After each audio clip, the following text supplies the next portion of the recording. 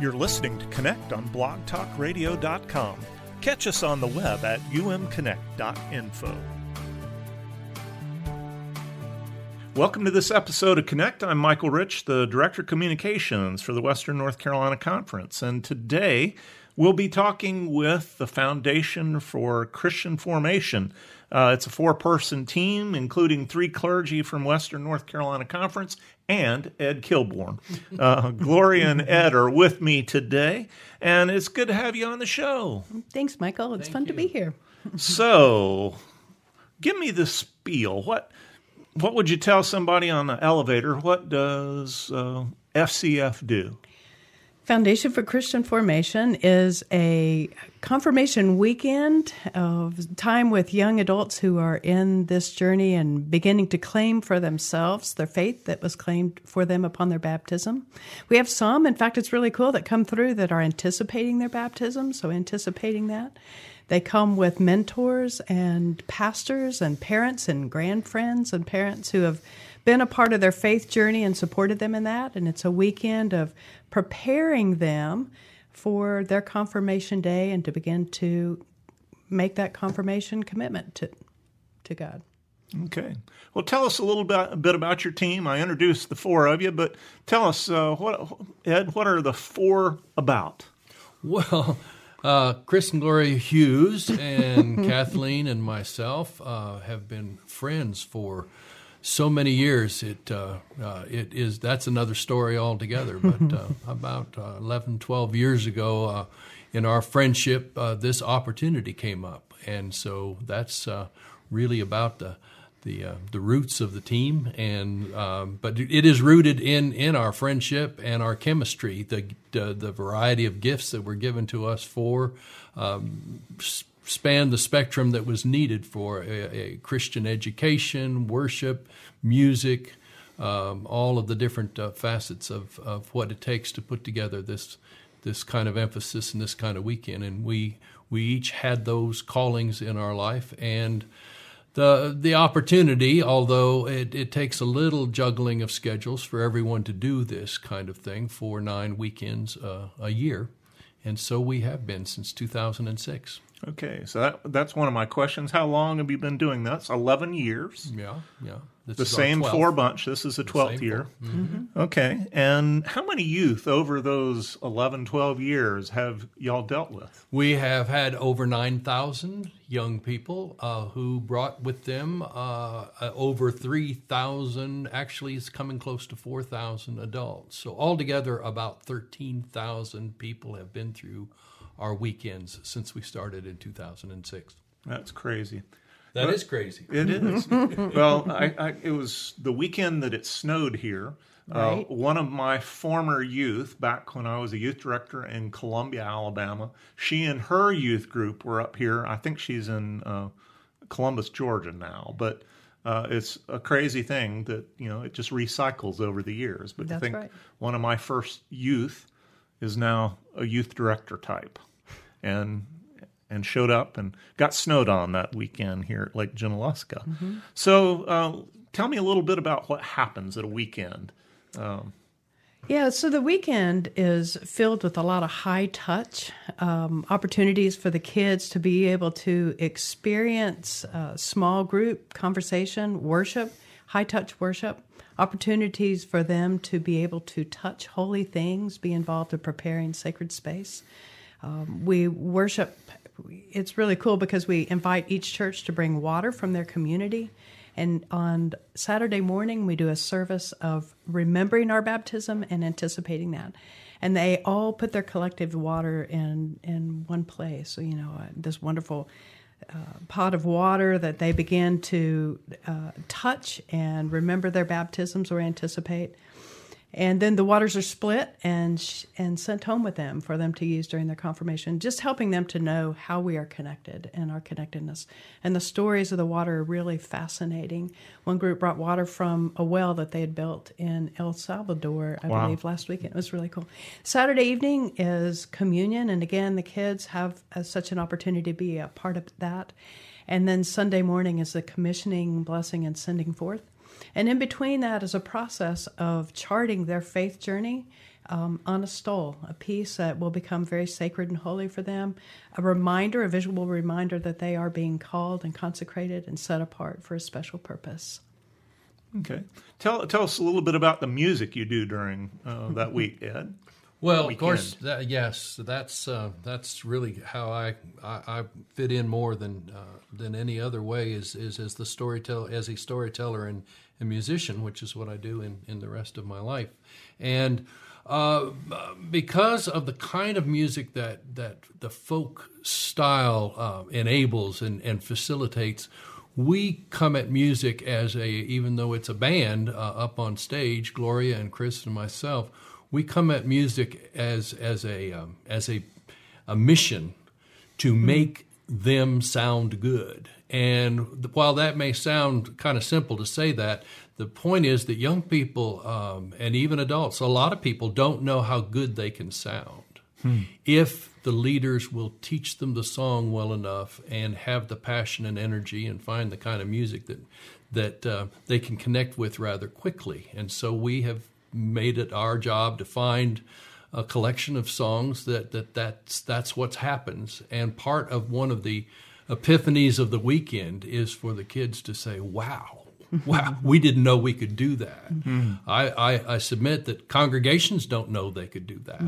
If the band's been playing so loud or the organ's been playing so loud they've never heard themselves, they tend to just watch as we talk about it, that they sit there and lip sync to a screen. And regardless of the fact that music has changed and gotten more contemporary, the singing in our congregations is still, in my estimation and experience, which is considerable over 53 years, thousands of churches, I'm still not hearing congregations really owning their ability to sing. In some cases, it's rare. It's rare.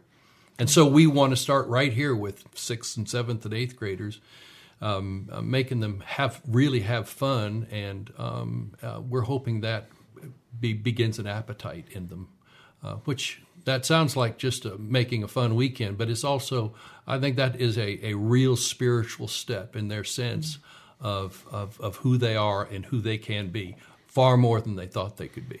I think it surprises them as well throughout the weekend, and by Sunday morning they get fearless, right? They do. I mean, it's really fun to watch. They're just kind of fearless in that, Yeah, and what a better gift to give to the church than people that realize they do have voices and that they are the people of God at work in worship. That's what liturgy is all about, is the people at work. Yeah. Very cool. Well, why don't we take a break now, and then we're going to come back and delve into some other issues involving FCF and this group that you have become. It sounds good. Hi, I'm Jane Boatwright Wood, Conference Lay Leader, and with 30 exceptional folks representing 1,100 local churches and almost 300,000 lay members, I serve on the Board of Laity, where we encourage and equip laity in their understanding and appreciation of their role in the church. The laity are Christ Church in the community and the world. The laity are the primary way new folks get to know Christ in the United Methodist Church, and that's how we fulfill the mission to make disciples of Jesus Christ and transform the world. The United Methodist Foundation of Western North Carolina is a ministry of the church for the church, whose mission is to build the church for generations to come. We fulfill this vision by investing in people, as well as helping churches and related institutions invest the financial resources that God has given to them. My name is David Snipes, and we look forward to the day when you give your United Methodist Foundation a call. And you can learn more about the United Methodist Foundation for Western North Carolina by going to our show's website, which is umconnect.info. And so we're back from the break, and we are with Gloria Hughes and Ed Kilbourne, and I wanted to know a little bit about how this all began. How did Foundation for Christian Formation happen? Wow, we were sitting in our living room, right, Ed? I think in Meisenheimer, North Carolina, and the four of us really realized that our hearts are really bent towards helping folks on this faith journey and what that might look like. And for Ed and Kathleen and Chris, they had come to the table with experience on leading. And I brought I brought to the table, having brought countless young people up to the events. And so as we began to talk and we began to claim the things that were really important to us, that's kind of how we got started, wasn't it, Ed? Yes. Yes. We were in Meisenheimer because Pfeiffer University is there, and that was a part of the journey. Chris was a minister to the university at that time. Gloria was working on ministry on that campus, and Kathleen continues to work in graduate Christian education for them. And there were people there at that time, Ed Trimmer, Chuck Ambrose, who when we said we were interested in this, and they were working with Pfeiffer, Pfeiffer said, we encourage you, we will partner with you. And that did not necessarily mean that they started the organization. We put together the organization. It is just the four of us. We are the foundation. But they encouraged us, and so we consider that part of the sponsorship at the very beginning, and freed us up. As we talked about how we are able to do this. Well, whoever you work for has to be able to say, well, we will allow you in some way to take the time and put your energies into this for a limited part of the year.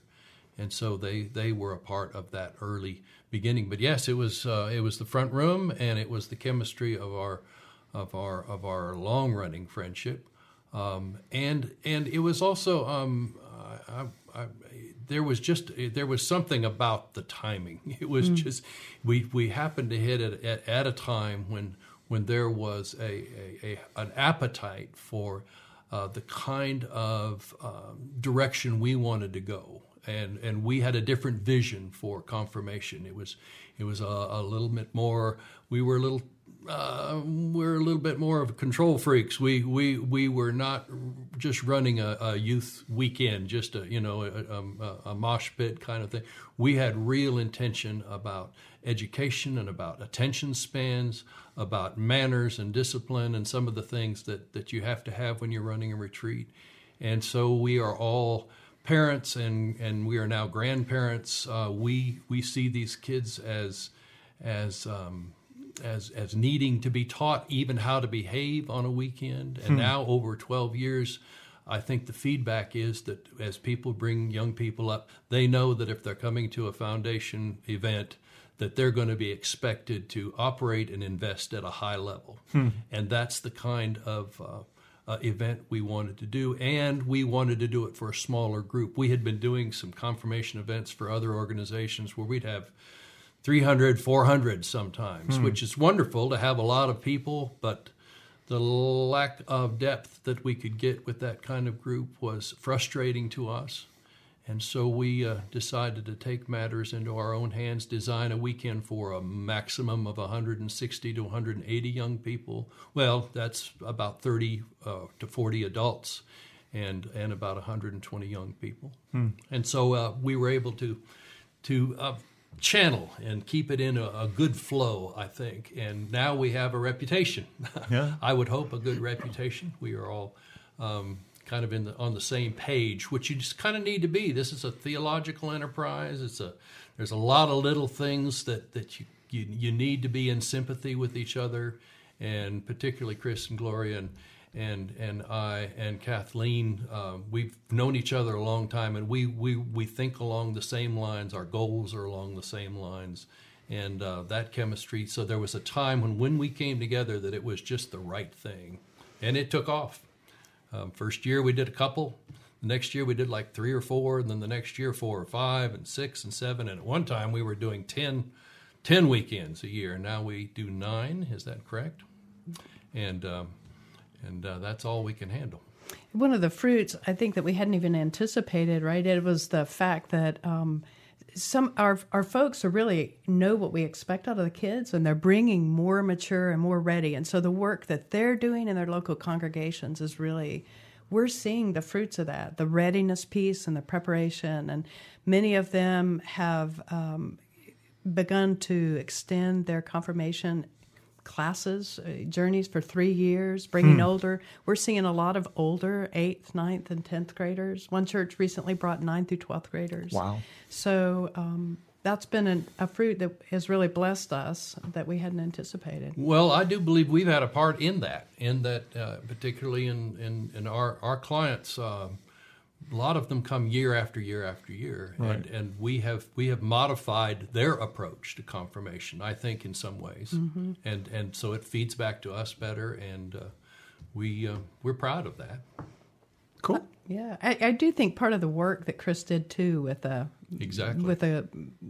consecration 3x3, and has really done a lot of study and work on encouraging, and has published some stuff that I think that's been very helpful as part of it as well. But yeah. Well, I love the concept, and when you talk about having older youth coming through, it just makes more sense. Mm-hmm. I mean, there are other denominations where they don't even anticipate confirmation until you're a young adult in your late teens and 20s. That's right. And it's the kind of thing that, boy, I think of all the confirmation classes I've done over the years, and when you're doing 6th and 7th graders, the depth is just not there. But you get them into high school, and I had a church in Japan, and all of my confirmands were 10, 11th, 12th graders. Wow. It was a crazy experience to be able to talk theology and talk the whole journey with them and know that, this is something powerful. And these vows, the understanding of the vows that they're taking, right? And and it's 6th and 7th graders is dependent upon their parents being able to help them fulfill it. Right. And so, yeah. Well, very cool. Well, we did mention something. So Chris and Gloria are two that have a local church experience most Sundays, but these 9 Sundays, how do you get around that? That's well, that's part of what we've worked out. I serve at Clemens United Methodist Church, right. and have continued to serve in a part-time role with them so that I can also serve in the foundation, and they've been very gracious and see that in part as an extension of their ministry. So it's been really cool as well. And Chris serves with us, and his congregation allows him to be gone through Saturday evening, and he'll leave and get home wee hours Saturday evening, and is able to be in his congregation on Sunday morning. Yeah, I was wondering if that's what he did. He left y'all with it on Sunday morning. We finish up without him on Sunday morning, but we have momentum. He's helped us that far, and we make it work. And it's very cool because Chris and I go back, I'm thinking, nearly 40 years now. It's just crazy. He was my chaplain when I was a sophomore at Huntington College. So, I just turned 18 that year. That's pretty crazy. So, tell us, how does one get involved with this? FCFconfirm.net. We are a web presence. That's as simple as just about anything is these days. You go to the website and you walk through it. There's an application. There's an FAQ sheet there, which literally every question that I've ever been asked and thought through over the years, or questions that I thought somebody should ask, is illuminated there. And so you go and you get the background information of how we formed, what we do, what it costs, where it's going to be. And there is an application form. You sign up your group, you send in a deposit, and as soon as that comes across my desk, it goes to Gloria, and Gloria gets in touch and shepherds them until they arrive usually up at the shack, which is where most of our events are. Mm-hmm.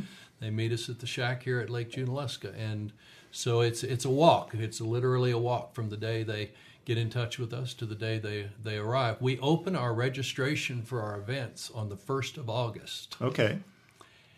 By the end of August this last year, out of the 1,300 slots that we had available, by the end of August, 600 of them were already filled. Wow.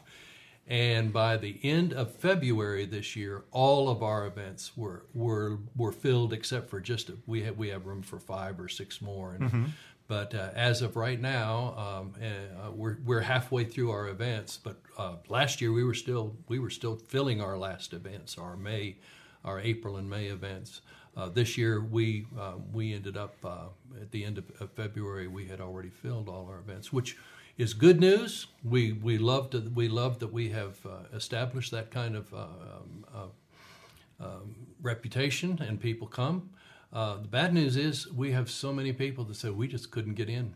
We couldn't get into the weekend we needed, and because we limit it, we're just not doing it in a mass way. So we have people who get more and more intentional. We have people who literally tell me on the 1st of August, when I put the forms online, I open up the queue for people, and they say they're just sitting there at midnight getting ready to. I say no, it's going to be 6 o'clock in the morning before I open those things up. But there are people that worried about it, but because there are some big churches.